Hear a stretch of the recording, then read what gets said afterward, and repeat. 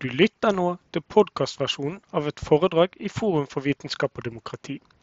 Innleder var Kjetil Jakobsen, professor ved Fakultet for samfunnsvitenskap, Nord Universitet. Tema for foredraget var Thomas Piketty og myten om det egalitære Norden. Foredraget ble holdt i Universitetsmuseet 10. november 2021. Møteleder var Anders Johansen, professor ved Institutt for informasjons- og medievitenskap, UiB. Opptaket er redigert for lydkvalitet og uønskede pauser. Ja, da får jeg ønske velkommen til dette møtet i Forum for vitenskap og demokrati. Endelig uten spesielle smittevernhensyn, så lenge det holder. Jeg er glad for å kunne introdusere Kjetil Jakobsen omsider. Det er mer enn et år siden vi hadde planlagt å holde dette møtet her, og så har vi fått det utsatt gang på gang. Tanken var først at Kjetil skulle gi en introduksjon til Pikettys nye verk om ulikhetsregimene, men nå har han allerede gjort den jobben noen ganger. Dere finner blant annet skriftlige versjoner på hjemmesidene til Agenda. Så nå vil han heller ta et steg videre og se på noen og bruke noen innsikter fra Piketty til å ta fatt på noen forestillinger som er ganske utbredte her til lands, om den norske og nordiske egaliteten, som nærmest skulle være en naturlig del av det å være norsk, og noe som skal være der bestandig, og som forklarer så mye om hvorfor det er så mye tillit og demokrati og andre gode ting i samfunn som vårt. Så Kjetil, hvis du kunne bidra til å justere det selvbildet bitte lite grann, så vil det være veldig befriende, og det faglig sikkert og politisk. Vær så god. Hvor er ditt?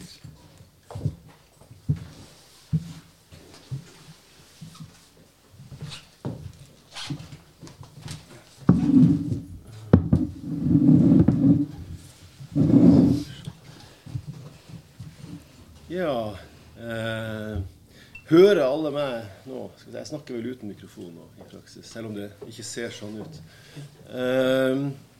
Tusen takk, Anders. Veldig hyggelig å bli invitert, og utrolig flott at vi endelig kan gjøre det her, og at vi kan gjøre det på gamlemåten. Ja, altså, titelen, den ser dere, den har dere sett,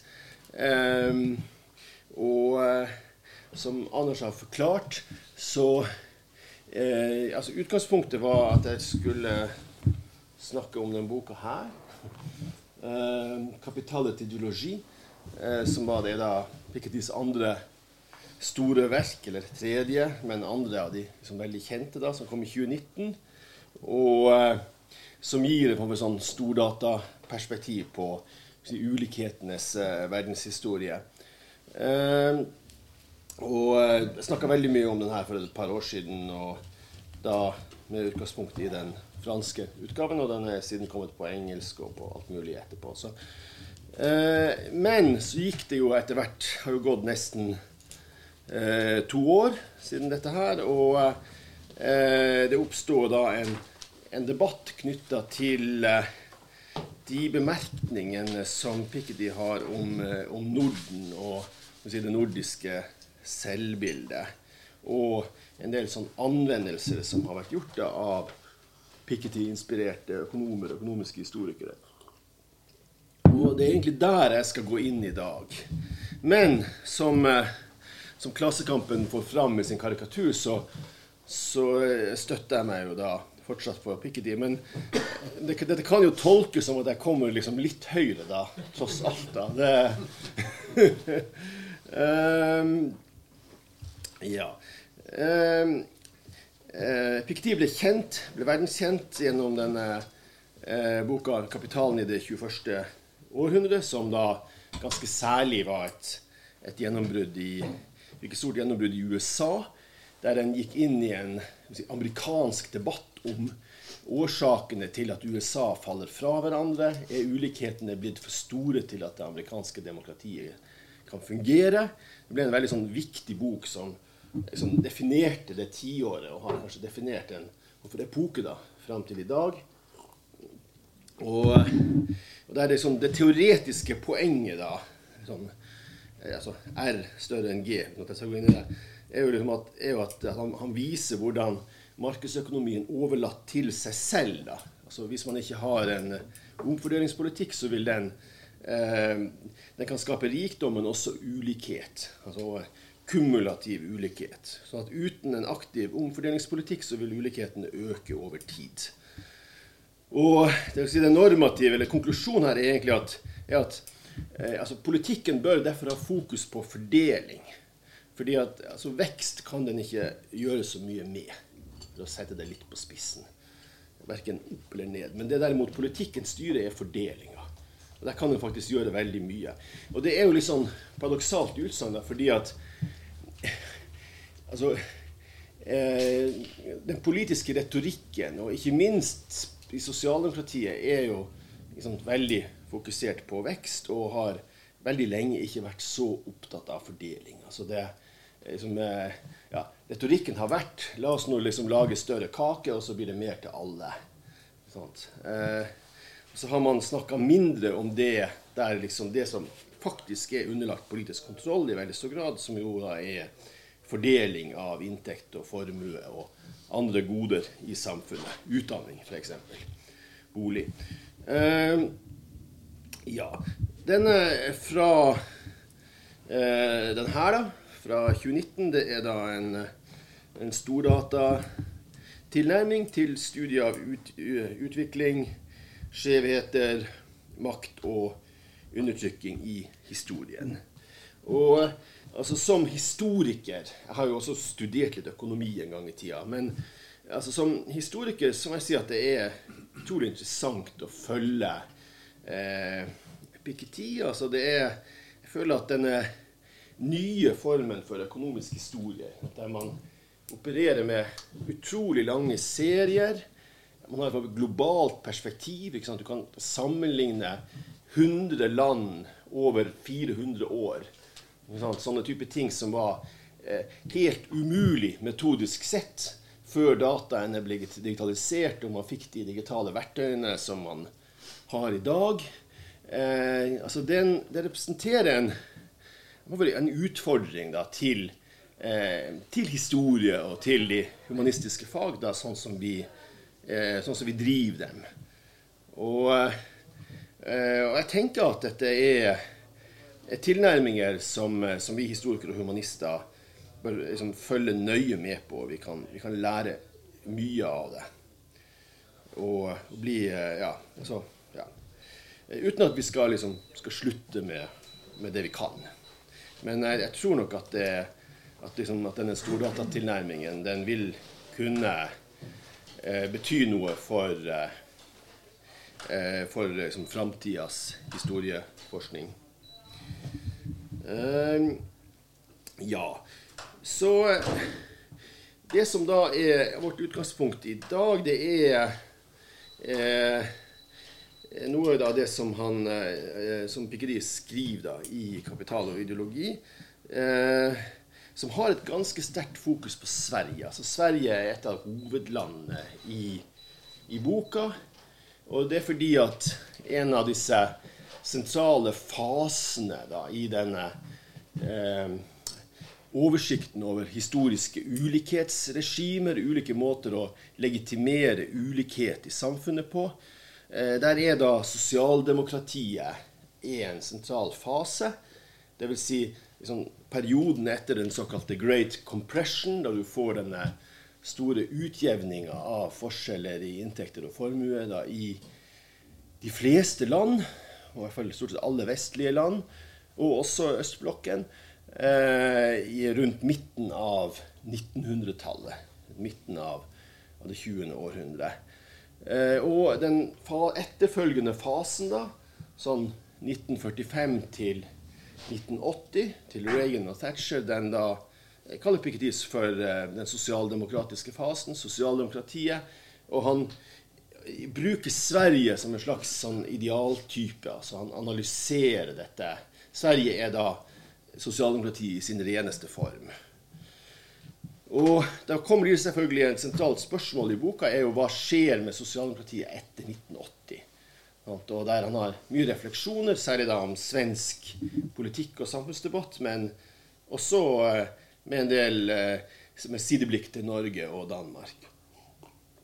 Og jeg finnes det da blant annet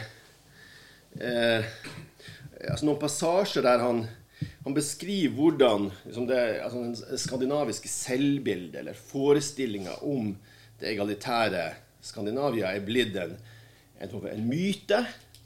Altså man naturaliserer den der liksom, tanken om likhet. I Norden beskriver det som noe som så å si naturgitt, og skriver seg inn i et sånt mønster der man begynner å tenke på at det på en måte naturlig for skandinaver å leve i egalitære samfunn, og det naturlig for indere å leve i kastesamfunn innen egalitære samfunnet, og dette følger så å si av seg selv, og det får da merkelige konsekvenser ved at man i Skandinavia av alle steder, og i sosialdemokratiet av alle ting, så tar man ikke fordeling alvorlig nok. Han speker på hvordan Sverige og Norge de første vestlige land siden Mussolinis Italia som avskaffer arveavgiften, og det gjøres jo da utifra en sånn slags forestilling om at man samfunnet så egalitære at man trenger ikke denne arveavgiften, ikke sant? Altså det ikke noe fare for at man liksom at den skandinaviske modell vil trues av voksende ulikhet. Liksom. Vi kan fjerne arveavgiften, da kan vi liksom få kapital til Norden, og så blir det bra. Og her sammenligner han da det skandinaviske sosialdemokratiet med det kinesiske kommunistpartiet, og sånn parallelleser sånn, Göran Persson og Xi Jinping. Og Xi Jinping som da i sine mange skrifter om sosialismen, altså Xi Jinping jo en lærd mann, vi jo veldig heldige som lever i en tid der verdens mektigste mann en sann intellektuell. Han i sine mange skrifter om sosialismen så finnes ingen referanser til hverken progressiv inntektsbeskatning eller arveavgift, for Kina jo kommunistisk, ikke sant? Så hvorfor skal du drive med sånne upopulære ting som omfordeling i et kommunistisk land? Og sånn det også da i det svenske og det norske sosialdemokratiet. Altså svenske og nordmenn har begynt å tro at det naturlig for dem å leve i særlig egalitære samfunn, og de kommer til å gjøre det egentlig uansett hva slags politiske grep de måtte finne på å gjøre. Eller som det står, La Suède ce sociodémocrate serait égalitaire depuis toujours, peut-être du fait d'une passion ancienne venant de vikings, alors que l'Inde et ses castes seraient éternellement inégalitaires, sans doute plus de raisons quasi-mystiques venues des Ariens. En vérité, tout dépend des institutions et des règles que chaque communauté se donne, et tout peut changer très vite. L'égalité est toujours une construction sociopolitique fragile, et rien ne doit être considéré comme acquis. Oversatt, og jeg synes det her sånne ting må bare leses på fransk. Det har en helt annen effekt i det franske språket enn i liksom mindre vellykkede språk. Altså Sverige, det har liksom bredt seg en sånn, dette med graden av ulikhet har skrevet seg inn i både nasjonale identiteter og i forestillinger om liksom, hva som kjennetegner bestemte land. Liksom, man antar at Sverige og dets sosialdemokrater har bestandig vært egalitære. Kanskje på grunn av en passion, en gammel lidenskap som stammer fra vikingene. En lidenskap for likhet som stammer fra vikingene, mens da India med sine kaster kommer bestandig til å være som et forskjellssamfunn med ekstrem ulikhet, og muligens på grunn av noen sånn mystiske arv da, fra arierne. Og dette det sentrale poenget da, at i realiteten alt avhenger av institusjonene, tout dépend des institutions, og de regler som et hvert samfunn gir til seg selv, og tout peut changer très vite. Altså at alt kan forandre seg veldig fort. Det er det sentrale poenget her. Og det tenker jeg liksom skal være vårt tema i dag, liksom, hvor fort ting kan forandre seg i historien. For likheten, den er alltid en sosiopolitisk konstruksjon, en sårbar sosiopolitisk konstruksjon, og den er aldri vunnet en gang for alle. Den er aldri acquis. Er det nå jeg skal ta denne kunstpausen, Anders?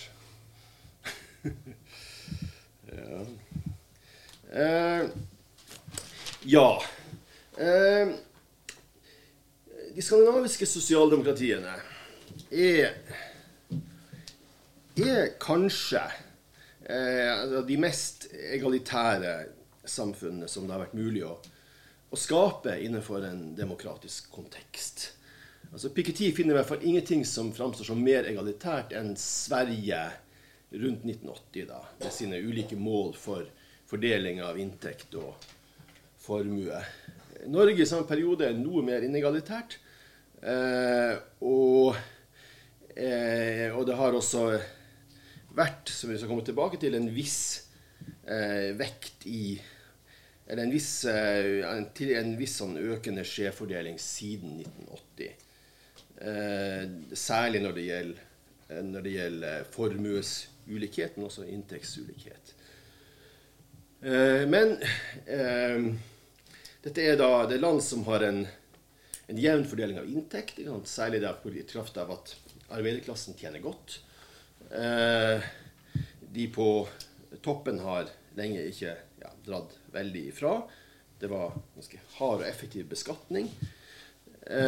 Og man har den store omfordelingseffekten, ikke minst, dette vet jo alle samfunnsviterne som jeg vet det ser flere av her, ikke sant, at den store omfordelingseffekten av velferdsstaten, det at man avkommodifiserer en masse goder, ikke sant, du må ikke betale for skole og helse og alt dette her, ikke sant, det har en utjevnende effekt som er veldig viktig, og som egentlig ikke fanges noe særlig opp i de målene for ulikhet som vi da skal se på etter hvert. Så det er mange grunner til å si at dette her er svært egalitære samfunn under et visst press da, i dag. Det må sies da. Det har vært en jevnt økende skjevfordeling da, de siste 40 årene. Men vi er fortsatt langt under det nivået av ulikhet som preget det norske samfunn før andre verdenskrig.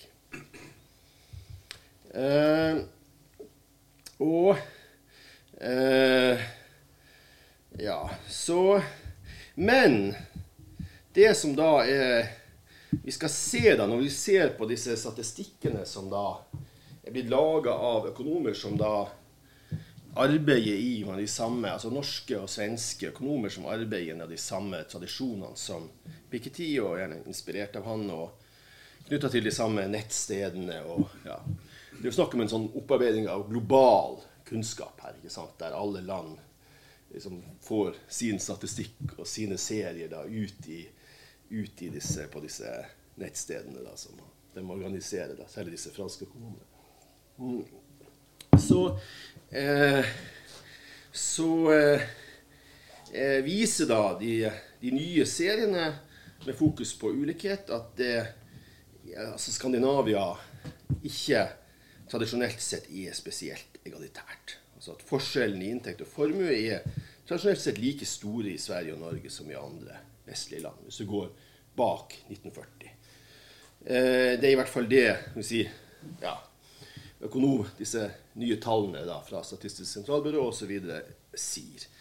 Og dette her har jeg debattert litt da, liksom, med særlig norske historikere, som ikke er helt, eller det bryter litt med hvordan historiefaget normalt sett underviser norsk historie. Og jeg har vakt en del motstand. Altså Jan Eivind Myhre, den meget dyktige 1800-tallshistorikeren Jan Eivind Myhre, protesterte på dette i Morgenbladet for et år siden cirka. På mine påstander her, men vi skal komme tilbake til det. Han har jo også gode poenger, altså jeg er jo enig i en god del av hans analyse, men ikke helt. Ja, så men for å ta fakta da, sånn som vi kan kalle det fakta, altså hvordan ble Norge så rikt, og hvordan ble det så egalitært? For det er jo det som er det spesielle med Norge og Norden, det er jo en kombinasjon av et veldig høyt velstandsnivå, at det er noen av verdens, altså Norge og de andre nordiske land, noen av verdens rikeste land, og samtidig har man en veldig jevn inntektsfordeling. Og det er jo liksom denne kombinasjonen som gjør at liksom, dette oppleves som samfunn som har liksom, overvunnet fattigdommens svøp og alt dette her, ikke sant? Sånn at det hjelper på en måte ikke å være egalitære hvis man alle er lutfattige.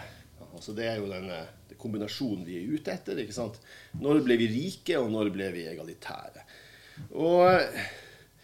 Og da,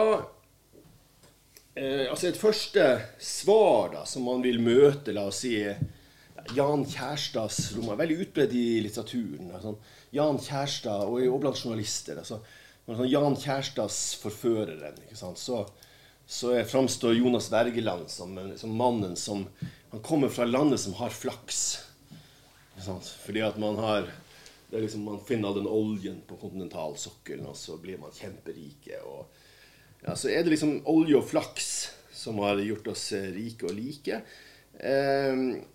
Man kan tenke seg også at oljen har, og det er ikke en urimelig analyse, oljen har bidratt til likhet ved at man kunne omfordele grunnrente da, til velferd og den typen ting. Men nei, altså dette kan ikke forklares med at Norge da, for å holde oss til Norge, har spesielt rike naturrikdommer, mye grunnrente. Altså oljeland er like gjerne fattige som rike, og den preges fremfor alt og helt typisk av ekstreme sosiale skjevheter. Altså et gjennomgående trekk at land som har store oljerikdommer, for det første er ikke befolkningen velstående. Rikdommen går til små eliter, og de er ofte heller fattige og preges av ekstreme sosiale skjevheter. Altså Venezuela, eller Nigeria, eller Mexico, eller ja, nesten hva det måtte være. Midtøsten er uten sidestykke den regionen i verden i dag som har den største skjevfordelingen av rikdom.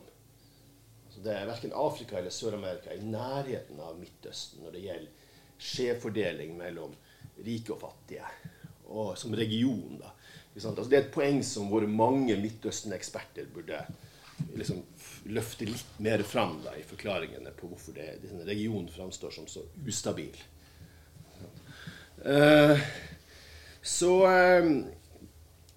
Men samtidig det må noen spesielle forutsetninger til da, for at oljerikdommer og grunnrente i seg selv skal føre til rikdom og likhet, og det meste handler her om politikk, ikke sant? Politiske valg, altså grunnrentebeskatningen av oljen, men altså litt sånn flåsete da, kanskje, men jeg vet ikke helt.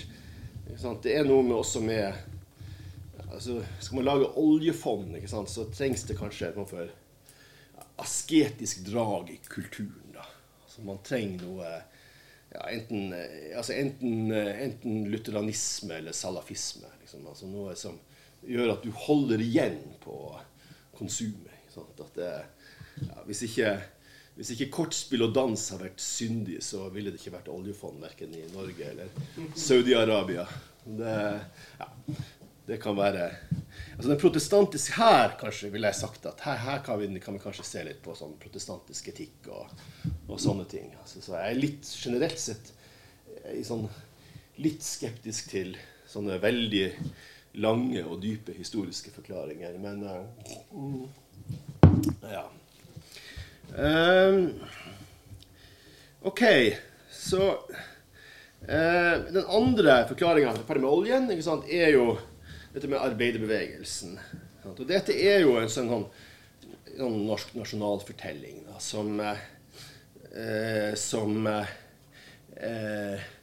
store deler av det norske folk og norske establishment abonnerer på. At Norge var et fattig land.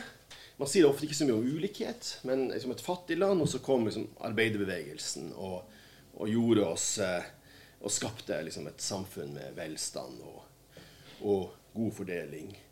Og det egentlig en fortelling. Jeg kommer til å argumentere for at den fortellingen har veldig mye riktig i seg. Men den fortelles ofte på en omtrentlig måte som irriterer historikere grenseløst. Altså en jubileumstale da LO fylte 100 år, så mente LO-leder Yngve Hågensen å vite at Europa var bare Irland fattigere enn Norge da organisasjonen ble stiftet i 1899. Jens Stoltenberg sa i nyttårstalen i 2011 at Norge bare 100 år tidligere var en ung nasjon som var blant de fattigste i Europa. Og det her bare tøv. Ikke sant? Altså, Norge på 1800-tallet med henblikk på rikdom et helt vanlig vestlig land. Det vil si at man tilhører den, sånn i global målestokk, den rike gruppen av land. Og BNP per innbygger omtrent halvparten av det rikeste landet i verden, den gang som England eller Storbritannia. Derfor så kan norske seilskuter utkonkurrere de britiske, for hyrene halvparten så høye, ikke sant? Men vi det sammenlignbart med Sverige. Så ja, det det norske absolutt BNP per innbygger på 1800-tallet. Og fram til oljen da, som løfter oss litt over. Eller, ja. Men sånn at dette ikke, det der at vi var et sånt utrolig fattig land ikke riktig. Men det heller ikke riktig, som vi skal se, at vi var et spesielt egalitært land. Altså det en sånn skrudd myte her. Altså vi var like, nasjonalmyten at vi var 150 år siden så var vi vi var like, men fattige. Mens realiteten på en måte egentlig det motsatte. At vi var forholdsvis rike, men det var veldig mye ulikhet i samfunnet. Så hva med fordelingen, sånn historisk sett? Og poetokratiet jo skjønt enige om at Norge jo likhetens hjemland. Altså dette forteller dikterne og historikerne og skoleverket.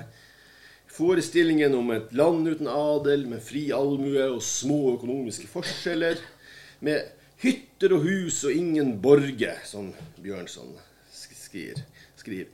Den gammel i norsk historieskrivning og i skoleverket.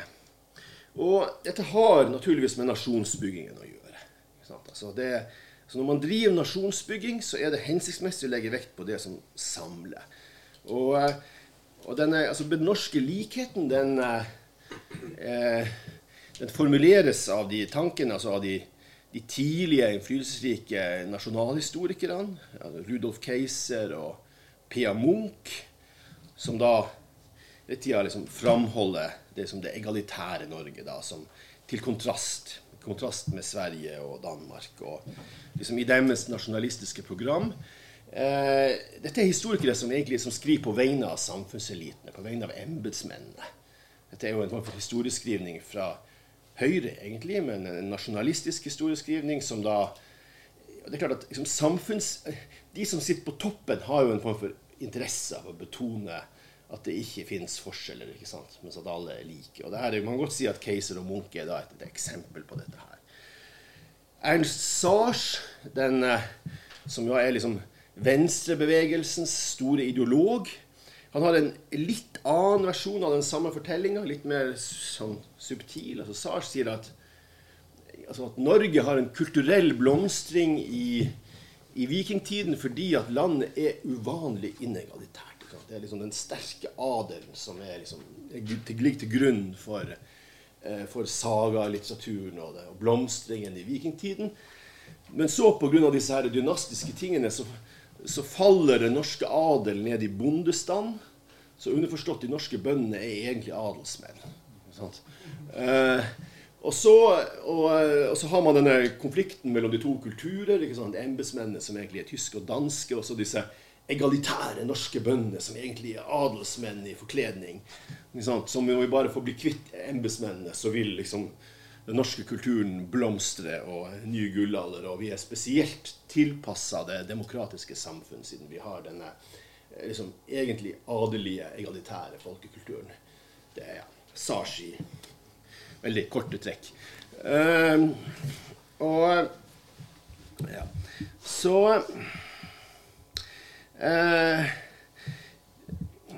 Men nå det finnes jo, som mange av dere vil vite, en stor litteratur om dette her med altså konstruksjon av nasjonal identitet, og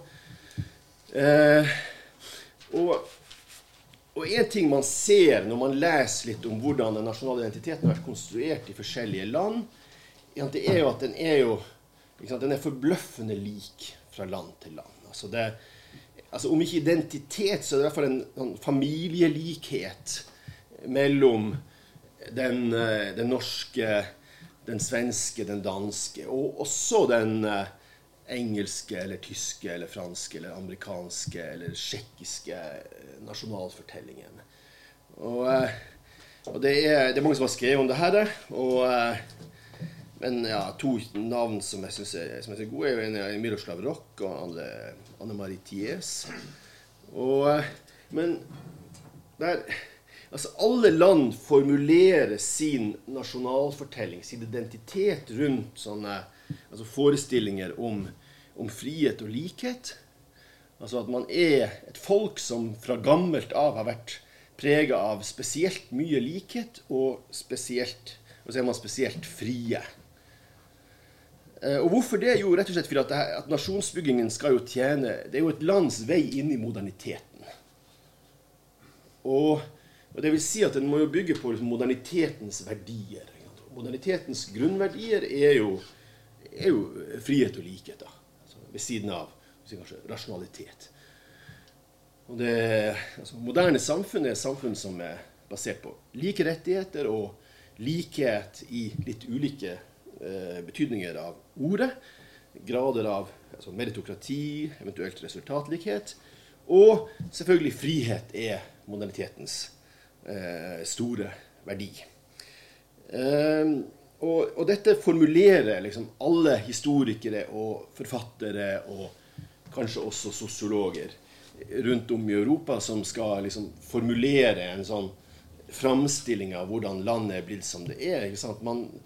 Sånn uvergelig da, så tar man disse moderne grunnverdiene da, og liksom bygger da narrativer omkring dem. Sånn at nasjonene bygges rundt modernitetens kjerneverdier. Så altså en tese, dette her egentlig et forskningsprosjekt, at altså, de fleste land forstår seg selv som mer egalitære og friere enn andre land. Så og i hvert fall, jeg tror egentlig alle vestlige land forstår seg selv som mer egalitære og i alle fall friere enn andre vestlige land. Altså og det her helt sånn intuitivt, ikke sant? Altså det liksom sånn, altså, at du møter det liksom på et sånn høyt faglig nivå som en sånn ureflektert forutsetning. Altså sånn, når franske sosiologer skriver om USA, så skriver de med stor selvfølgelighet om liksom, USA som et land med sånn endeløse klasseforskjeller og kulturelle gap, ikke sant? Mens man tenker på Frankrike som likhetens land. Mens når amerikanske sosiologer skriver om Frankrike, så det akkurat de motsatte forutsetninger som ut og går, ikke sant? Og det ja. Det klart, altså, det ikke sånn at disse narrativene identiske, de jo tilpasset sånn faktisk historiske hendelser. Det ikke alle som har en store franske revolusjon og sånne ting. Da. Men disse verdiene da, fungerer som sånne narrative drivkrefter da, i disse storyene. Og dette her utrolig tunge kulturelle konstruksjoner, ikke sant? Altså, det nesten umulig for en svenske å tenke på Sverige som noe annet en land, de frie, selveiende bønders land, ikke sant? Altså, i 2019 så sitter Ulf Kristersson, lederen for Moderaterna, det svenske Høyre, i partilederdebatten og sier at den svenske hjemlikheten lenker oss ut til vår historie av fria, selvegende bønder. Ja, jeg er ikke så god i svensk som i fransk. Men, ja. Så, men hva sier tallene? Og da kan vi begynne med Sverige. Og her finnes det en veldig flott bok. Altså det er en ung økonomisk historiker som har egentlig samarbeidet mye med Piketty, som har skrevet mange artikler rundt, altså særlig rundt da, svensk økonomisk historie og fordelingsproblematikken. Men han kan samle liksom det hele i en flott bok som kom i fjor, som heter Verdens hjemlikeste land.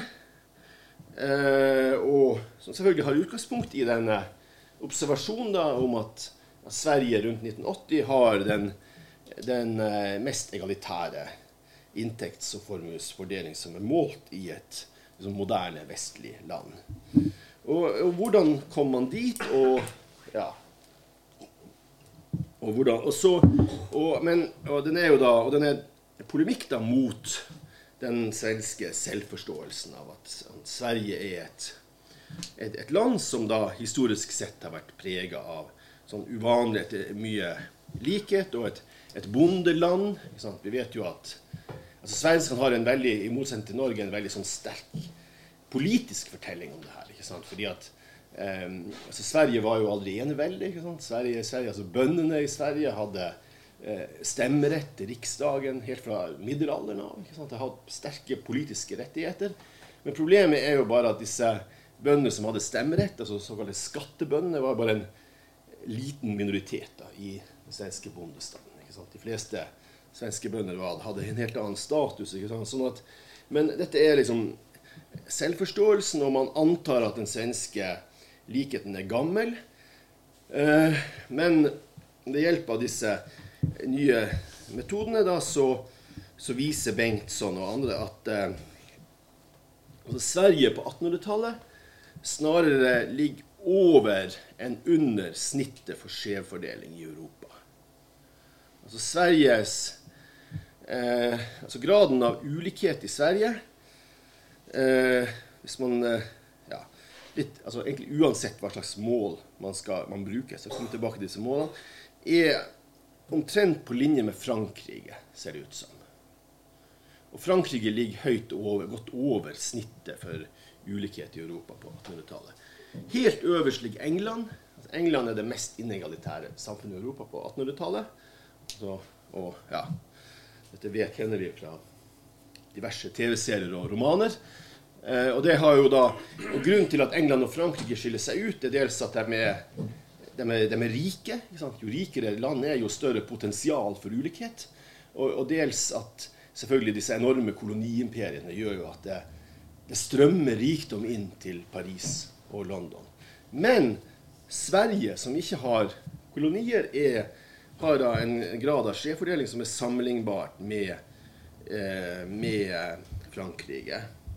Og inntektsfordelingen i Sverige i 1903 var klart skjevere enn det man finner i dag i Bidens USA og i Putins Russland, men omtrent på linje med det man da finner i Bolsonaros Brasil. Og dette her har veldig, for Sveriges del, på 1800-tallet, før den store industrien kommer, har det veldig mye med sånn inegaliteter i bondesamfunnet, da, som da til tross for nasjonalforskjellinger er veldig inegalitært da, med store gods, fortsatt adel, bønder av veldig mange slag, altså disse skattebøndene med stemmerett, kronbøndene, frelsesbøndene, som ikke har stemmerett, liksom mer som de norske leilendingene, eller, ja, og også ja, statere, som er da liksom, nesten livegne landarbeidere, torpare, alle husmenn, altså det er ja, det et veldig lagdelt agrarsamfunn med ja, en relativt der liksom bønder og også der adel og selveiende bønder utgjør bare en veldig liten andel. Ja, det strukturer som det ikke helt ulikt det norske Østlandet. Ikke sant? Altså det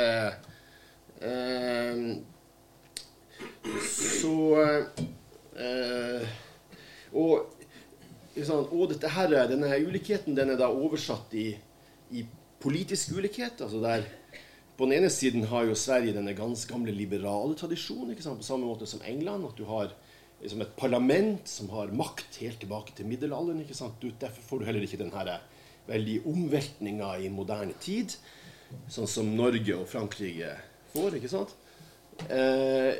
Men på den annen side så får du heller ikke noen skikkelige reformer på 1800-tallet, ikke sant? Altså dette egentlig feudale systemet består da, liksom modernisert i ulike former, og du har stemmerettssystemer som sånn at med antall stemmer er proporsjonalt med hvor mye formue du har. Sånn at verkseieren har 100 stemmer, og arbeideren 1 stemme hver, ikke sant? Og så skal de lage kommunestyre, ikke sant? Det jo ja. Så det til og med formalisert denne ulikheten som politisk uttrykk, og ja, sånn at Sverige ligger jo da, dette velkjent, ikke sant, langt etter Norge på 1800-tallet i utviklingen av det moderne demokratiet. Sånn at her, for så vidt, så kan du si, nå har jeg kanskje liksom til et norsk publikum på en måte slått inn åpne dører, da, for vi jo alle overbevist om at Sverige fryktelig inegalitært og autoritetstro og alt dette her. Men spørsmålet jo da, liksom, det egentlig annerledes i Norge? Ikke sant? Det egentlig noe bedre? Det noe annerledes på det politiske nivået. Det skal vi komme tilbake til. Men det egentlig annerledes når det gjelder inntektsfordeling? Og her så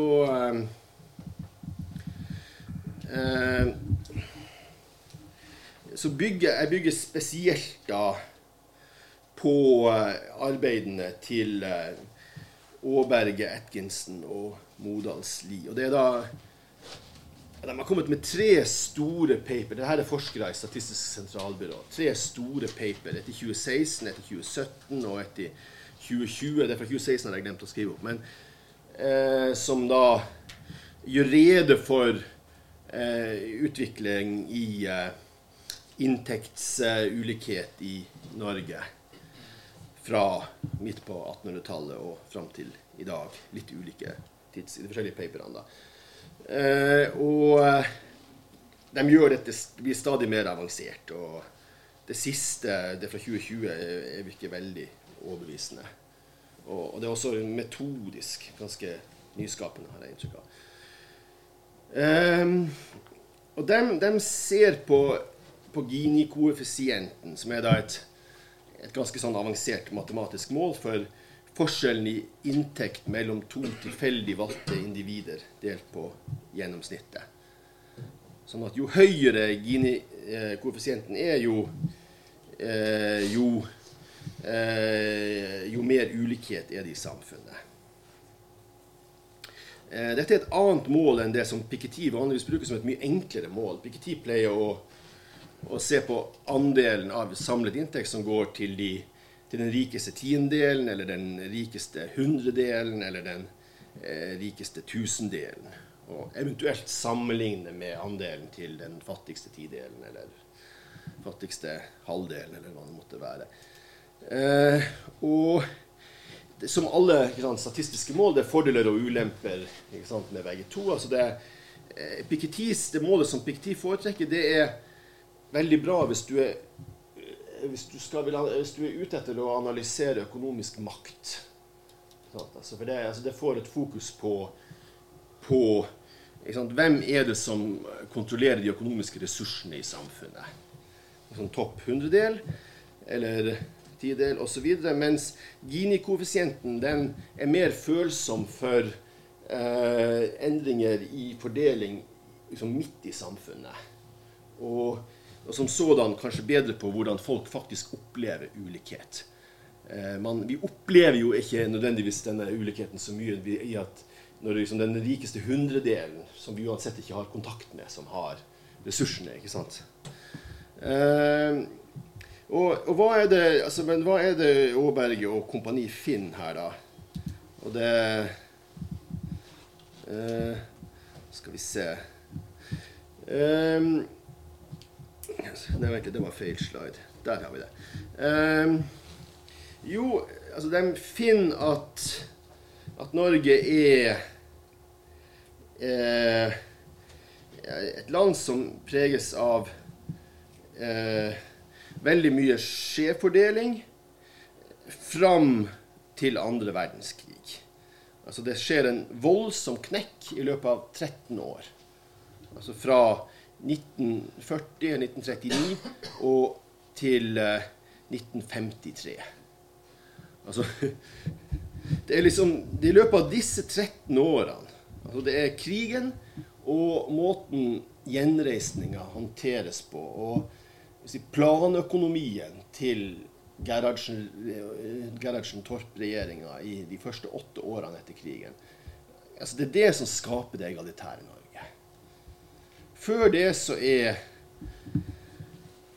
Norge ja, det inntektsulikhet som det virker som tallene det nok så sammenlignbare med Sverige, egentlig. Og vi kan også se, ikke sant, når vi ser vi kan avlese norsk historie. Det noen som ser hva den absolutte toppen, hva det for noe? Her i jobbetida. Ja, det jobbetida, ikke sant? Der ser du det. Altså, da var Norge på sitt absolutt aller mest inegalitære. Altså, den katastrofale politikken til Gunnar Knudsen under første verdenskrig, da store deler av befolkningen sliter med å finne mat, mens andre blir absurd rike. Ikke sant? Det bør sånn spekulasjonstida. Så her, altså jobbetida ikke sant, jo da, den kan direkte avleses her, og konsekvensen av jobbetida jo Moskva-vedtaket, ikke sant? Det den revolusjonære norske arbeiderbevegelsen, det ikke sant? Altså det her liksom et sånn for, altså her har du kan snakke om et tillitssammenbrudd liksom, som inntreff under første verdenskrig. Og her, denne perioden her Norge på topp i Europa i antall streiker, tapte arbeidsdagen med streik. Ikke sant? Det liksom, engelske aviser skriver om at vi må ikke få norske tilstander i forholdet mellom klassene i England, ikke sant? Vi må bevare den engelske tilliten mellom arbeiderklasse og borgerskap. Not Norway yet, ikke sant? Altså det liksom sånn, det her jo, altså denne perioden her, man kan se hvordan det går opp og ned, ikke sant? Dette her liksom kaosperioden i moderne norsk historie, ikke sant? Her står det og vipper, jeg kunne det få det Mussolini, eller, altså det virkelig, altså. Men så skjer det noe annet, ikke sant? Ja.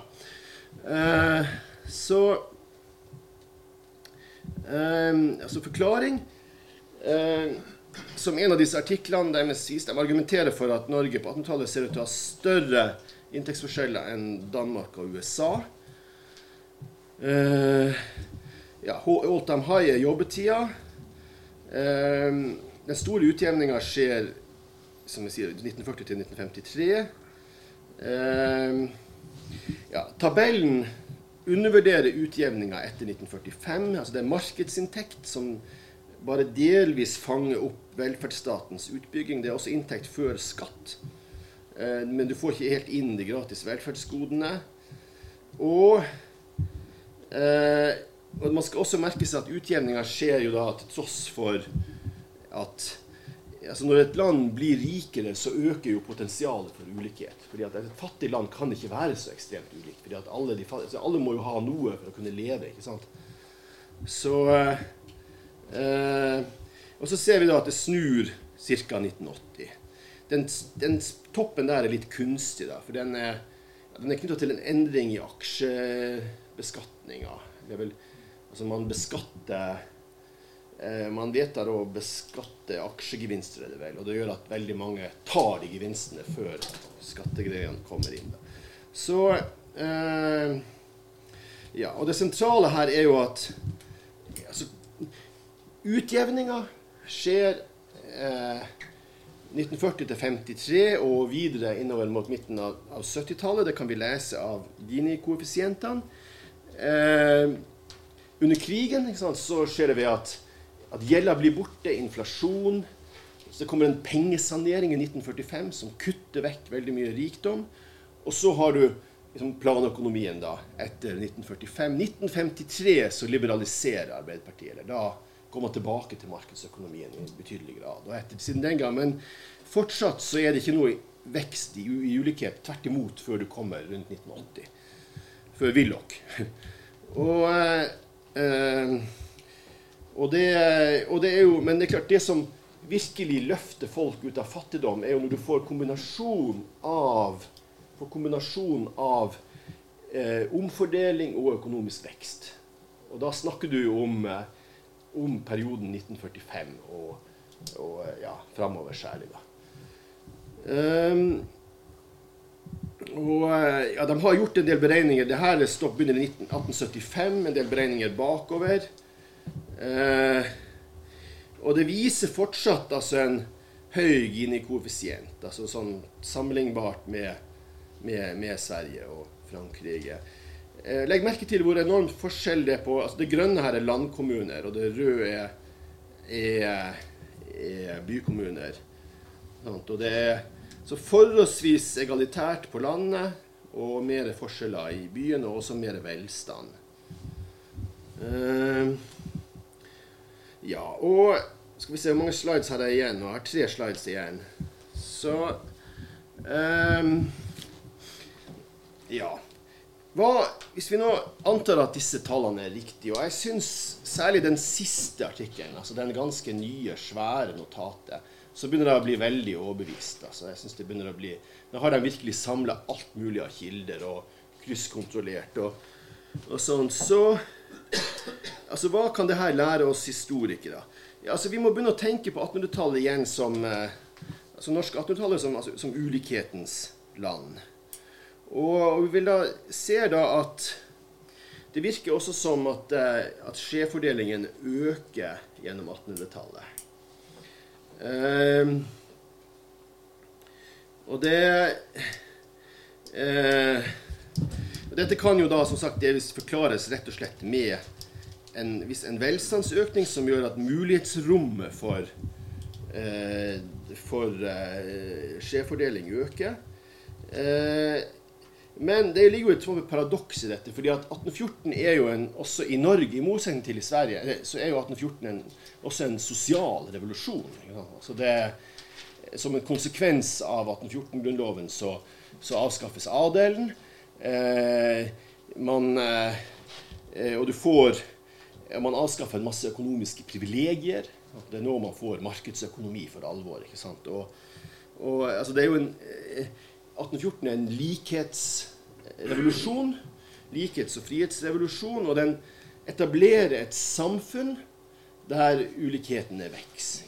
Noe som utløser altså protester, typen Tranebevegelsen og sånt. Da. Men her ligger det et paradoks, men det viser egentlig bare dette Piketty-funnet at et samfunn preget av fritt marked uten progressiv beskatning, og det finnes jo ingen progressiv beskatning her. Altså der vil ulikhetene langsomt og trutt vokse. Det er bare politisk inngrep som kan holde et samfunn egalitært, eller hindre at forskjellene mellom de rike og fattige stadig øker.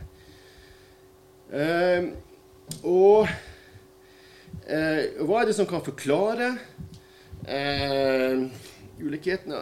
For det første selvfølgelig for å ta denne norske selvforståelsen av det egalitære bondesamfunnet, så det er jo de fleste nordmenn bor, i hvert fall på begynnelsen av 1800-tallet, så bor jo de aller fleste på bygda. Så må man være oppmerksom på at selv om den norske grunnloven gir alle bønder og alle leilendinger også, altså de som leier jord langsiktig da, med rettigheter, gir seg dem stemmerett, så det altså bare cirka en tredjedel av den mannlige befolkningen på bygda som får stemmerett. Så hva de andre 2/3? Ja, det jo dem som historikerne ikke skriver så mye om, ikke sant? Altså det husmenn og landarbeidere og innerster og fiskere uten jord og så videre og så videre. Ikke sant? Videre så må man huske at det finnes også, altså Norge i ganske stor grad en pengeøkonomi, og mer enn Sverige. Og det en økonomi som knyttet til bestemte næringer, til fiske, til skipsfart og til skog. 3 store næringer. Sant? Og inntektene av disse næringene fordeles skjevt. Fiskeinntektene, de havner jo i stor grad her i Bergen, der vi har så mange flotte bygninger å se på. Og skog, sant? Det store skogeiere, godseiere på Østlandet særlig. Og skipsfarten det var partsrederier, ikke sant? Men det klart at det ikke akkurat husmenn og innerstene som får andel i skipsfartsvelstanden. Sånn at, ja, disse tallene har en forklaring. Det inegalitære Norge det gir et veldig interessant perspektiv på å forstå utvandringen til Amerika. Det jo en periode da en tredjedel av befolkningen flykter til Amerika. Det en helt vanvittig utvandring. Og Norge jo da, etter Irland, det landet i Europa som har den største utvandringen. Det jo veldig paradoksalt, fordi at den irske utvandringen har alltid vært forklart med det engelske vanstyret, den ekstreme fattigdommen, potato famine, folk flykter fra sult og kommer seg over havet, og det bor jo fortsatt færre mennesker i Irland, mange færre enn det gjorde for 150-200 år siden. Landet flytter så å si til Amerika.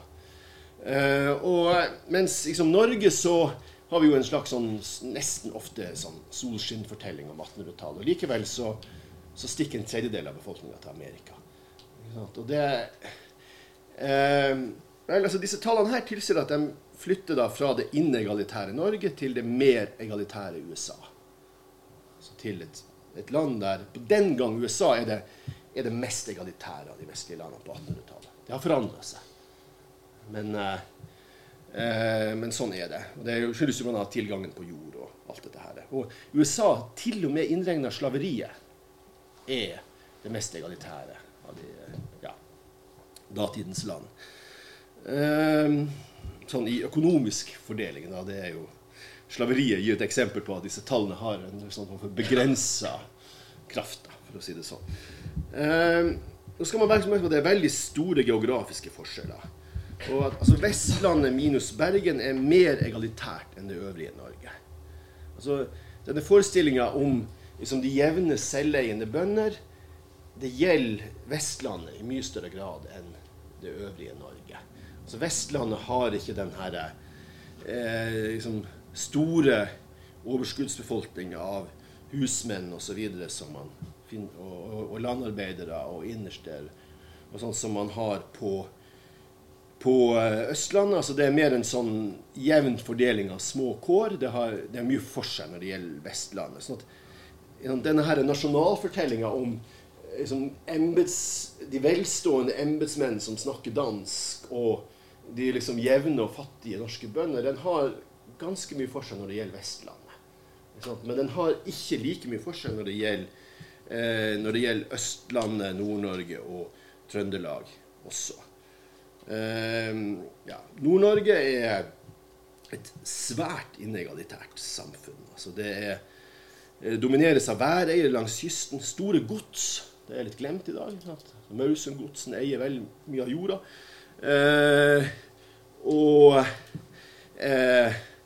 Jeg holder jo til i Bodø. Kjerringøy jo blitt en del av Bodø kommune. Nå kjører vi en time. Der kan man se Erasmus Sahls salonger, utsmykket med tapeter fra Paris. håndmalte tapeter fra Paris. Sahl, han var jo da væreier, han utstyrer fiskerne, og så får han gjeldsbrev, og han ender da opp med å eie alle gårdene i det området. Altså han eier 100 gårdsbruk, ikke sant? Pluss det her svære handelsstedet. Og Knut Hamsun jo da betjent hos Erasmus, ikke sant? Og det her preger jo hele hans litteratur. Han skriver jo om det her ulikhetssamfunnet da, som Nord-Norge da, i denne perioden. Da. Og sånn fantastiske skildringer av dette, dette svært stansdelte samfunn da, med sine væreiere og godseiere og rike embedsmenn og en fattig fiskerbefolkning. Og tilsvarende må man si om veldig mye av Østlandet da, med godseiere og storbønder og husmenn og arbeidere og ja.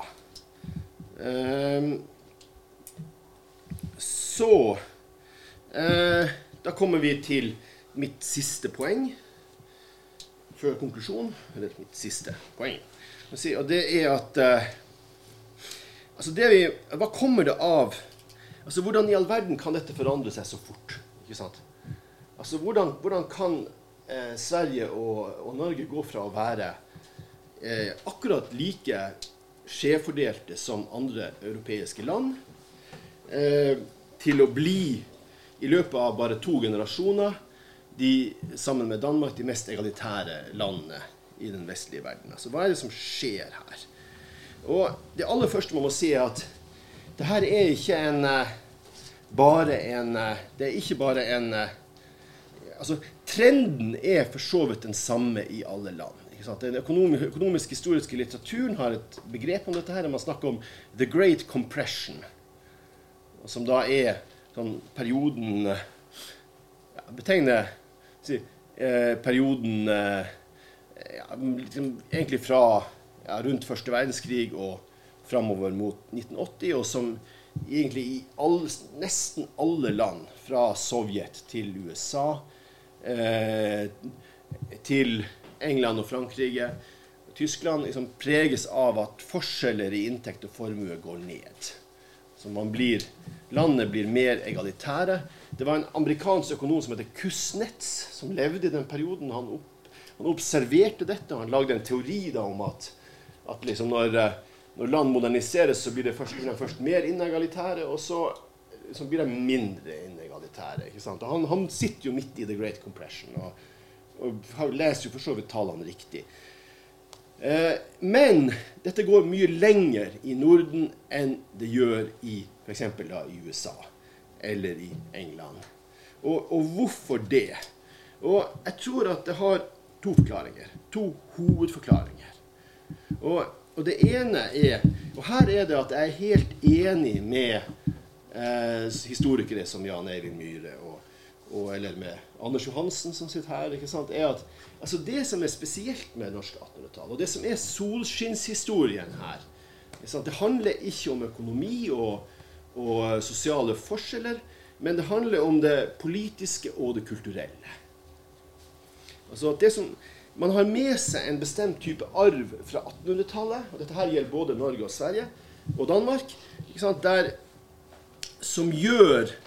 som gjør velferdsstaten mulig.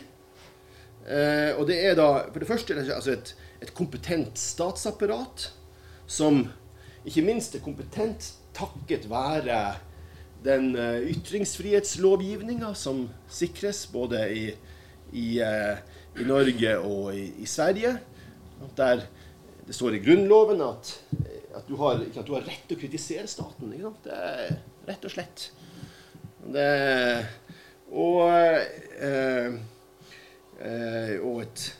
Man arver et kompetent byråkrati som kan brukes som et politisk instrument, et forholdsvis hederlig og ikke korrupt byråkrati, statlig byråkrati. Man har sikret borgerlige friheter. Du har ikke et veldig høyt utdanningsnivå, men et veldig bredt utdanningsnivå. Altså hele befolkningen kan lese. Et engasjert sivilsamfunn, organisasjonssamfunn, med organisasjonskulturer som ikke minst innlæres gjennom lekmannsbevegelse, motkulturer og så videre. bondestanden er politisk mobilisert, og altså en kultur for folkelig mobilisering. Og bare ett poeng da, og dette her tar jeg fra han Erik Bengtsson, hans utmerkede bok. Han har sånn statistikk på avistettheten i de skandinaviske land sammenlignet med andre europeiske land, og hvor mye aviser arbeiderfamilier i Norge, Sverige og Danmark leser, ikke sant, sammenlignet med arbeiderfamilier i Frankrike, Tyskland og England. Og det er snakk om sånn 5 til 10 ganger så mye avislesing. Sånn at, altså, du har et mobilisert, du har en for å si, intellektuelt mobilisert arbeiderklasse. Og det gjør det opphav til noe som er veldig uvanlig, altså som liksom får statsvitere til å løfte brynene litt, og det at altså, alle land man kjenner til egentlig, så er det alltid sånn at altså, det er de som har de mest velstående og de mest velutdannede, de bruker stemmeseddelen mest. Og jo mindre utdanning folk har, og jo mindre ressurser de har, jo færre andre er det som går og stemmer. Men sånn er det ikke i Norden, i den skandinaviske, i den sosialdemokratiske gullalder. Altså, arbeiderklassen stemmer i akkurat samme grad som befolkningen for øvrig, og 80% går og stemmer på Arbeiderpartiet eller Sosialdemokratiet, eller de har en ekstrem mobilisering, altså rett og slett den politiske mobiliseringen til særlig de sosialdemokratiske. Arbeiderpartiene er da med å endre og gjøre politisk endring mulig. Og dette skjer da nedenfra.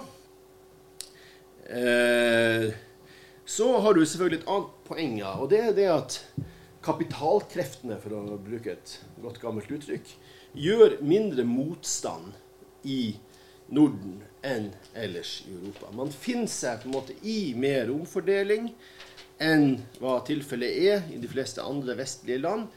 Det er et generelt poeng at, og dette er også veldig sentralt hos Piketty, at The Great Compression har sammenheng med systemkonkurransen fra særlig sovjetkommunismen, at man må på en måte vise at markedsøkonomien er forenlig med forholdsvis egalitære og meritokratiske samfunn. Hvis ikke er man redd for at arbeiderklassen skal stemme kommunistisk.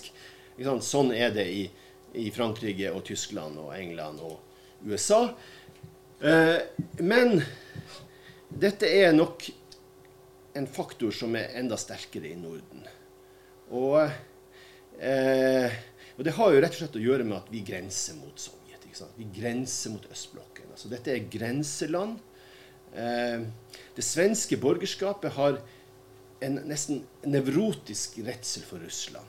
Altså, det går tilbake til 1809, da russerne tar Finland. Altså, dette her er en dyp og gammel historie. De til og med blir kommunister. Altså, dette er jo angst, ikke sant? Altså, det svenske borgerskapet har angst. Og finne seg i å bli styrt av sosialdemokratiet. Alt er bedre enn liksom å havne på feil side av jernteppet. Og naturligvis i Norge også, vi har dette naboskapet da, til Sovjetunionen og også Danmark. Altså, Danmark var faktisk det landet som var nærmest å bli Sovjetrepublikk av de 3 nordiske landene. Det er noen dager i 1945 da den røde armé har mulighet til å svinge nordover og ta Danmark. Altså den vestlige styrken nord i Tyskland var kommandert av Montgomery, som var en forsiktig første verdenskrig-general og brukte utrolig lang tid på å komme seg innover i Tyskland. Så røde armé kunne bare svingt opp og ta Danmark. Men de gjør det ikke. De kunne gjort det. Ikke sant?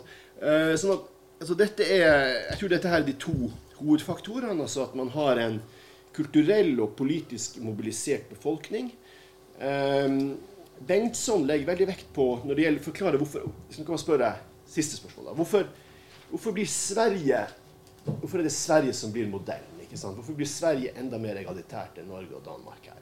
Og der tror jeg også Bengtsson har et godt poeng, ikke sant? Det er at Sverige får på en måte den forsinkede politiske moderniseringsgave. Altså det som skjer i Norge og Danmark at den politiske emansipasjonen skjer før den sosiale og økonomiske emansipasjonen. Altså den skjer gjennom venstrebevegelsene. Og du får sånn at man får en form for splittelse i det progressive mellom Venstre og Arbeiderpartiet, for å si det sånn.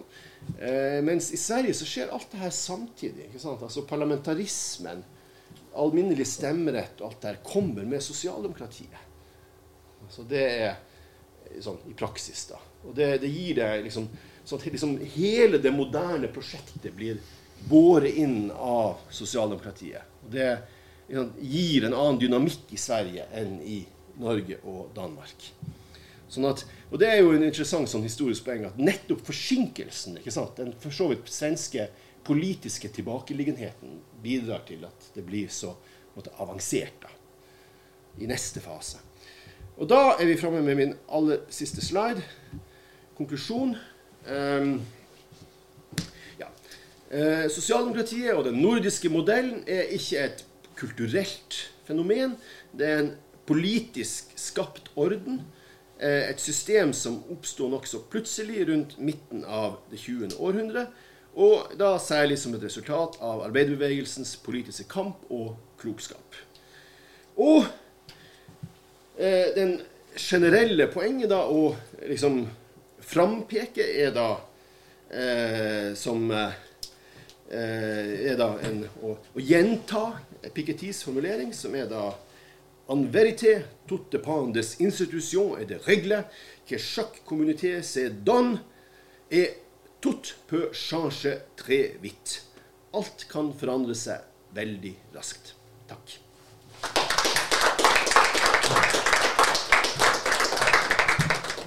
Takk skal du ha, Kjetil. Vi har fremdeles lite kvarter her til spørsmål og så videre. Takk for et veldig spennende innlegg. Jeg heter Edvin Skei, jeg professor i allmennmedisin. Okay. Har i mange år levd tett inn på veldig mange forskjellige holdninger i det norske samfunnet på den måten. Det gøy å høre store linjer. Jeg har spørsmål knyttet til en linje på det nest siste slidet. Folk holder og leser aviser i veldig høy grad. Det må jo ha historiske forklaringer. Og de forklaringene virker som de spennende for hvor vi nå, og hvor vi på vei, og hvordan folk lærer å tenke. Har du noe å si til det? Jeg tror du skal spørre Anders Johansen. Skal jeg samle opp, eller? Ja, hvis du vil tenke deg litt om i bakhodet mens du svarer på neste spørsmål, så kan du få gjøre det. Kjempeinteressant spørsmål, men det ikke så helt lett å svare på det.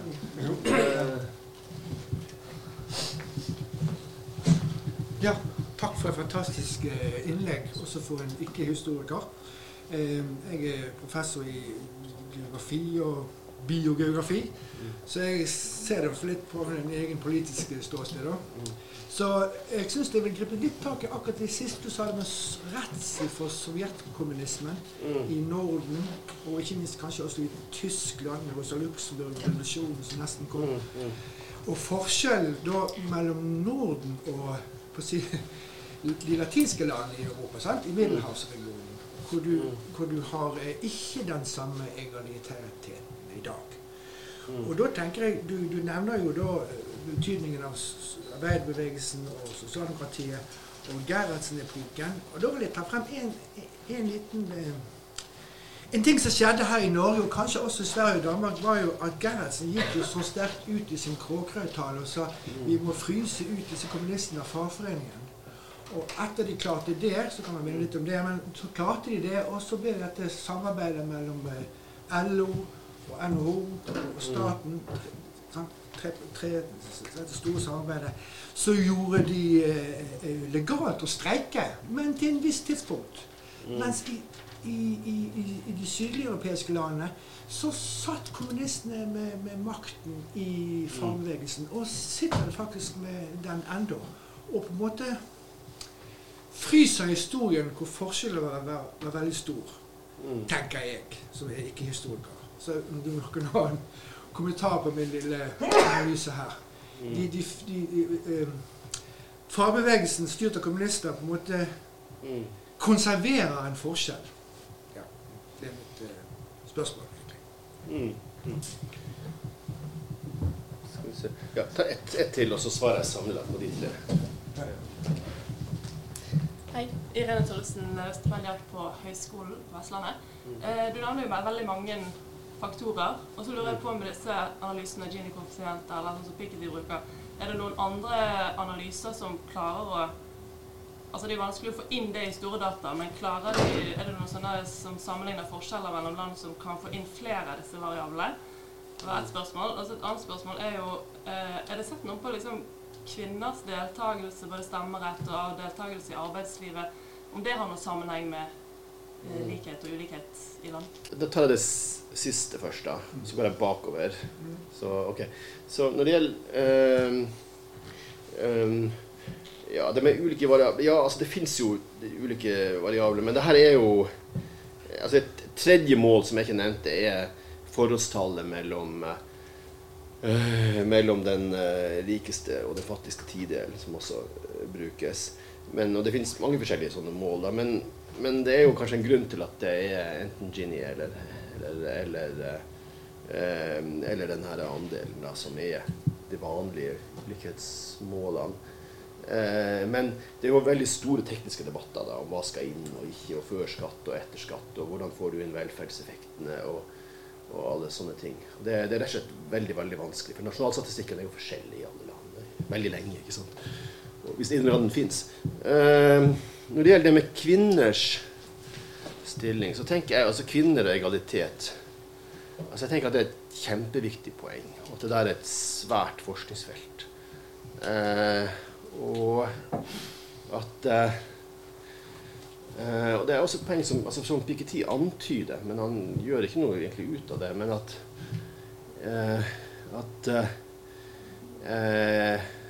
altså økonomisk likhet gagner kvinnesakene eller kvinnefrigjøringa på veldig mange hold da.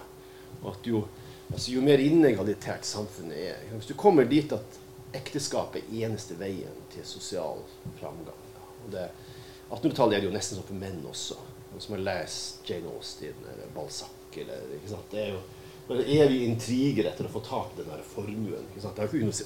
Du kan ikke liksom komme noen vei med arbeid, ikke sant? Det bare ekteskap som ikke sant? Så det klart at det gjør noe med kvinnerollen, mens et samfunn der ikke sant? Damer kan klare seg selv med egen dyktighet, ikke sant? Det må jo være et forholdsvis egalitært samfunn. Og ja, har du det ikke så altså jeg tror at når man en gang skal skrive historien om den skandinaviske feminismen, så må man se den i sammenheng med denne sosiale og økonomiske frigjøringen som jeg beskriver her. Så det egentlig to sider av det samme. Og det går jo egentlig, jeg tror jeg, helt inn i sånne kulturelle ting. Sant? Altså hvordan selve liksom, kjønnsrollen oppfattes og ja, alt mulig sånt. Så det var et svar på det, men altså, svaret egentlig at det et forskningsområde. Jeg vet, ja, det noe som bør forfølges. Og så var det dette med Sør-Europa, og det, ja, jeg tror at det veldig mye for seg, at man, altså, den nærmeste naboen til den skandinavisk-nordiske modellen jo Tyskland, og det klart at den der nærheten til DDR og alt det der har noe å si. Altså et område der det tyske sosialdemokratiet absolutt pionerer, det at og Tyskland pionerer, det at altså Tyskland jo det første landet som altså der arbeidere får halvparten av representasjon i de større bedriftenes styre. Altså det skjer under Adenauer og etter påtrykk fra sosialdemokratiet. Altså det et direkte svar på trusselen fra øst. Og det jo radikalt, ikke sant? Altså England, Frankrike, USA jo ikke i nærheten av noe sånt system, ikke sant? Der arbeiderne skal sitte og bestemme over aksjonærenes penger, ikke sant? Mens de store tyske bedriftene så har arbeiderne halvparten av representasjon. Det har en helt siden Adenauer. Så det gir en annen type kapitalisme. Altså latinske land litt sånn jeg litt sånn skeptisk til det begrepet om de latinske land, fordi at det jo igjen, ikke sant, det også så mye forskjellig. Ikke sant? Altså det ikke sant, det helt riktig når det gjelder med arbeidsmodellen, ikke sant, at altså, i Frankrike det fortsatt sånn at det finnes ikke noen hovedavtale og ville streiker, ikke sant, så når man det var til Paris hvor man alltid reiser om høsten og ikke om våren, fordi at om våren alle pariserne utslitt etter all streikinga og alle liksom, som da skjer regelmessig ved nyttår hvert eneste år. Men så høsten de godt humør da. Sånn at men, ikke sant, Frankrike jo, hvis du ser på statens andel, altså hvor stor velferdsstaten så Frankrike egentlig på linje med Skandinavia. Ikke sant? Det en annen modell, ikke sant? Mer sånn gaullistisk, bonapartistisk modell, en sterke stat som tar inn veldig mye skatt og fordeler det, og veldig mye gratis tjenester. Sånn at det ikke... Mens Italia en totalt helt annen historie, Italia og Spania, ikke sant? Og det sånn at, ja... men ja, jeg tenker at dette poenget med Tyskland godt da, fordi at man ender også der veldig fort opp i noen sånne litt sånn lugubre kulturelle forklaringer. At det liksom germanerne som så gode til å organisere seg og samarbeide, og så liksom latinerne skal alltid liksom være høyrøsta og liksom, ja, klarer liksom ikke å, ja, jeg vet. Men å tenke på familie og ikke på staten og sånt. Men det jo veldig forskjellig, ikke sant? Altså det ja. Men sånn at perspektivet der godt. Altså når det gjelder bakgrunnen for at man får denne lesende arbeiderklassen, og det til de grader en realitet. Altså det jo sånn altså mine besteforeldre var det her miljøet, lesende arbeidere, masse bøker og aviser, men liksom arbeidsfolk. Og hvor kom dette her fra? Og jeg synes det var veldig sånn, befriende å lese Bengtsson, og han viser at dette egentlig noe sånn særegen skandinavisk fenomen, at du finner ikke dette i samme grad i Tyskland, Frankrike, England. Og hvor det kommer fra, og hvordan det utvikler seg, det klart at der kan man svare liksom, sjablongmessig med protestantisme og konfirmasjon og tidlig altså allment skolevesen men kanskje vel så viktig jo kanskje de typer sånn altså det noe sammenheng mellom organisatoriske kulturer og lesning og som veldig viktig her da. Men jeg tror altså historien den historien altså det finnes svar i litteraturen, men jeg ikke helt sikker på om den godt nok analysert og beskrevet. Det tror jeg egentlig ikke den Da det 3 stykker som jeg har på listen du ba om ordet, ikke det? Og så får vi si når de 3 spørsmålene besvart, så møtet slutt. Ok, ja, tusen takk. Veldig interessant. Mange spennende tema. Spesielt opptatt av dette med selvbilde, som du startet med, og det norske selvbildet, og hvordan det har vært knyttet til den egalitære forståelsen, og også veldig interessant hvordan du konstruerte, eller var opptatt av hvordan nasjonsbyggingen da var knyttet til frihet og likhet, og at hvert land forsøkte å skape seg selv med det som grunnverdier. Det jo artig da, synes jeg, eller kan være interessant å spørre, finnes det noen nye verdier som har kommet til her sånn etter den franske revolusjonen, som liksom blir mer og mer pregende etter hvert? Og en sånn mulig kandidat kunne jo da være bærekraft. At bærekraft dagens nye verdi, som kanskje liksom går inn i selvbildet. Og da det interessant og kan bidra til på en måte å ryste det norske selvbildet mer enn det Piketty gjør her, hvis man for eksempel går til utviklingen av noen forskere som publiserte i fjor Sustainable Development Index, altså tok utgangspunkt i den vanlige Human Development Index, hvor Norge vanligvis ligger helt i toppen, men så la de til 2 faktorer. Det hadde med forbruk å gjøre, av materielt fotavtrykk og CO2-utslipp. Og da raste Norge fra en plass mellom 1 og 3 til plass nummer 157 på lista av The Sustainable Development Index. Så det artig å høre om du har noen tanker om hvorvidt bærekraft på vei til å bli et sånt tema som kommer til i fremtiden. Og ber ikke historikere om å spå i fremtiden, men allikevel kanskje noen tanker rundt det. Jeg heter Helge Sandøy. Jeg språkviter, men jeg studerte historie rundt 1970. Og da var jo mytene helt annerledes, som du var inne på. Jeg synes det interessant med disse mytene. For da lærte vi jo nettopp om at Norge var så fattig, spesielt rundt 1800. Og du sier noe annet, det jo på moten i dag å si noe annet, det motsatte altså. Så kom jeg på at i 2005 så ga Statistisk sentralbyrå ut en bok, som var liksom 100-årsjubileumsbok for oppløsningen til unionen med Sverige. Og der var det statistikere som gikk gjennom forskjellige aspekter. Med landet var det en svensk og en norsk statistiker som har en artikkel der. Der sammenliknet BNP i Norge og Sverige per capita.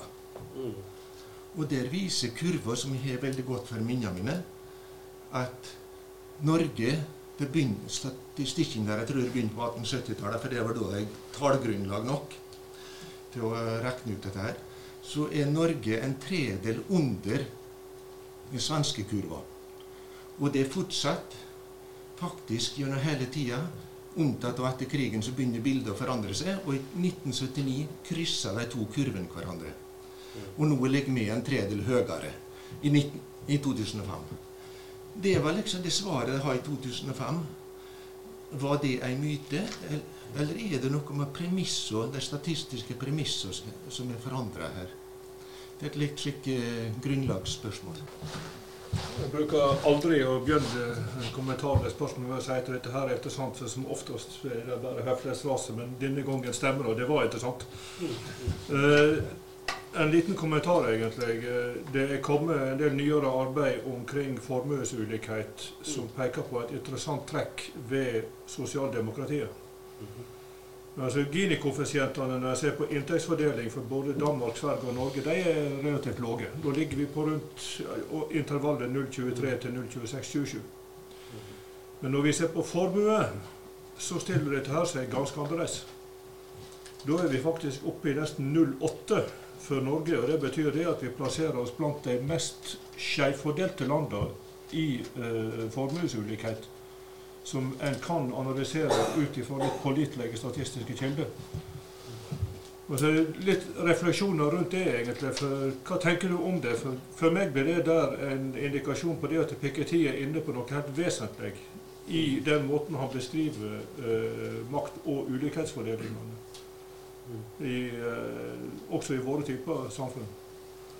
Det neste det er den stabiliteten som en ser i oppfatninger av samfunnstyper, altså samfunnspersepsjoner, på tvers gjennom denne perioden her, der vi har sett det at formuesulikheter har gått kraftig opp. Så svarer altså norske respondenter i en serie undersøkelser som går 10 hvert år, at Norge det er et land der de aller fleste er å finne midt på. Som var det i 1999, som var det i 2009, som var det i 2019, og jeg er i grunn villig til å vedde, om ikke mye, så i alle fall litt penger på, at det kommer til å være mye sånn også i 2029. Men vi skjeler oss fra svenskene på det punktet her, fordi svenske samfunnspersepsjoner er langt mer hierarkiske. Altså når du ser på svenske respondenter, så er det en mye høyere prosentandel som oppfatter Sverige som et hierarkisk organisert land.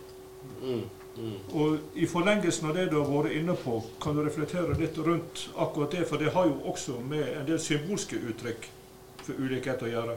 Men det reflekterer også en del reelle økonomiske ulikheter og maktulikheter i Norge og i Sverige. Ja, det var 3 kjempeinteressante og gode innspill. Altså når det gjelder det siste, så er vel altså det henger vel mye med hvordan man regner formue, og der er det Aaberge da argumenterer for at du må regne inn liksom, eierskapet til bedriftene og inntektene, det som går inn i, ja. Og det, men altså poenget er vel at det har skjedd en ganske sterk vekst i skjevfordelingen av formue. Jeg har ikke de historiske tallene foran meg, men at det er vel de siste, altså selv hvis vi snakker om sosialdemokratiets gullalder, så skiller ikke Norge seg ut, selv om det er klart du har skipsrederne og alt det der. Husker du den historiske statistikken, Jos, eller? Ikke taler da, men de siste 2 artiklene på dette her kom i American Sociological Review for en måned eller 2 siden. Det Pfeiffer og Whitecus større sammenligning der. Og så det Marianne Nordli Hansen og Maren Toft i sammen. Ja. Så... men det er klart, det der er et veldig viktig poeng. Jeg har snakket om inntektsulikhet, og formuesulikhet er like viktig, og det er jo egentlig sånn at det er Piketty sentrale poenger, ikke sant? At det, altså hvis du skal se på fordeling av makt, og også inntekt over tid, for at formuesulikheten slår over i inntektsulikhet over tid. Du kan kamuflere den skattemessig og så videre, men sånn at det er et veldig viktig poeng. Jeg er enig i det. Altså når det gjelder dette med BNP mellom Norge og Sverige, altså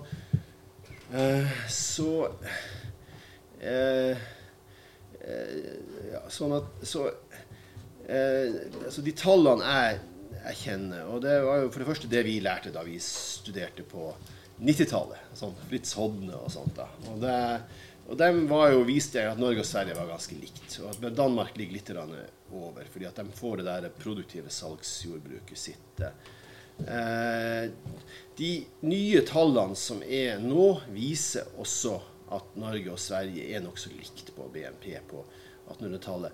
Altså jeg kan ikke si at jeg kjenner eller den boka du omtaler fra 2005, altså, men jeg tror ikke det altså det strider, det er også kontraintuitivt. Altså tenk på den store innvandringen av svensker som man har til Norge mot slutten av 1800-tallet. Altså det har jo med fattigdom i Sverige å gjøre, og det ville være veldig rart om de utvandret til et fattigere Norge, da, et klart fattigere Norge, selv om det er klart her er også fordeling og alle sånne ting. Og du har sultkatastrofer i Sverige på 1860-tallet. Altså det er jo mye senere enn i Norge. I Norge er det jo mot Napoleonskrigene, det siste sultkatastrofen. Men 1860-tallet så avholdes det banketter i Paris og New York og London til inntekt for de sultne svenske bønder i Norrland. Så det er liksom, det er klart at det er noen sider ved svensk historie her. Og så når det med bærekraft altså jeg tenker at det er et veldig, veldig godt poeng, veldig interessant. Og det er jo en kjempeutfordring for det norske selvbildet, dette. Altså jeg tenker at når FNs generalsekretær går ut og sier at vi må slutte å lete etter mer olje, ikke sant, så er det et slag i trynet på hvordan Norge ønsker å framstå internasjonalt, og det norske selvbildet. At vi på en måte føler at vi ikke kan gjøre dette her, og ikke sant, Støre står og snakker om oljeindustriens interesse for klimatoppmøtet, ikke sant? Altså det der det etablerer jo en sånn performativ inkonsistens da, som er helt fantastisk, og som nok vil bli korrigert på den ene eller andre måte. Det er vel Freuds poeng at performative inkonsistenser, den blir på en eller annen måte korrigert enten gjennom at man endrer noe, eller gjennom en eller annen type rasjonalisering. Så vi får se. Jeg tror jo at det er ikke så veldig lenge til vi kommer til å liksom, for alvor trappe ned oljeindustrien. Så, men da gjenstår det jo selvfølgelig å se hvordan vi da vil klare å fordele den skal vi si, manglende veksten eller fattigdommen som kanskje vil følge da når oljeindustrien trappes ned. Ok. Takk skal du ha, Kjetil.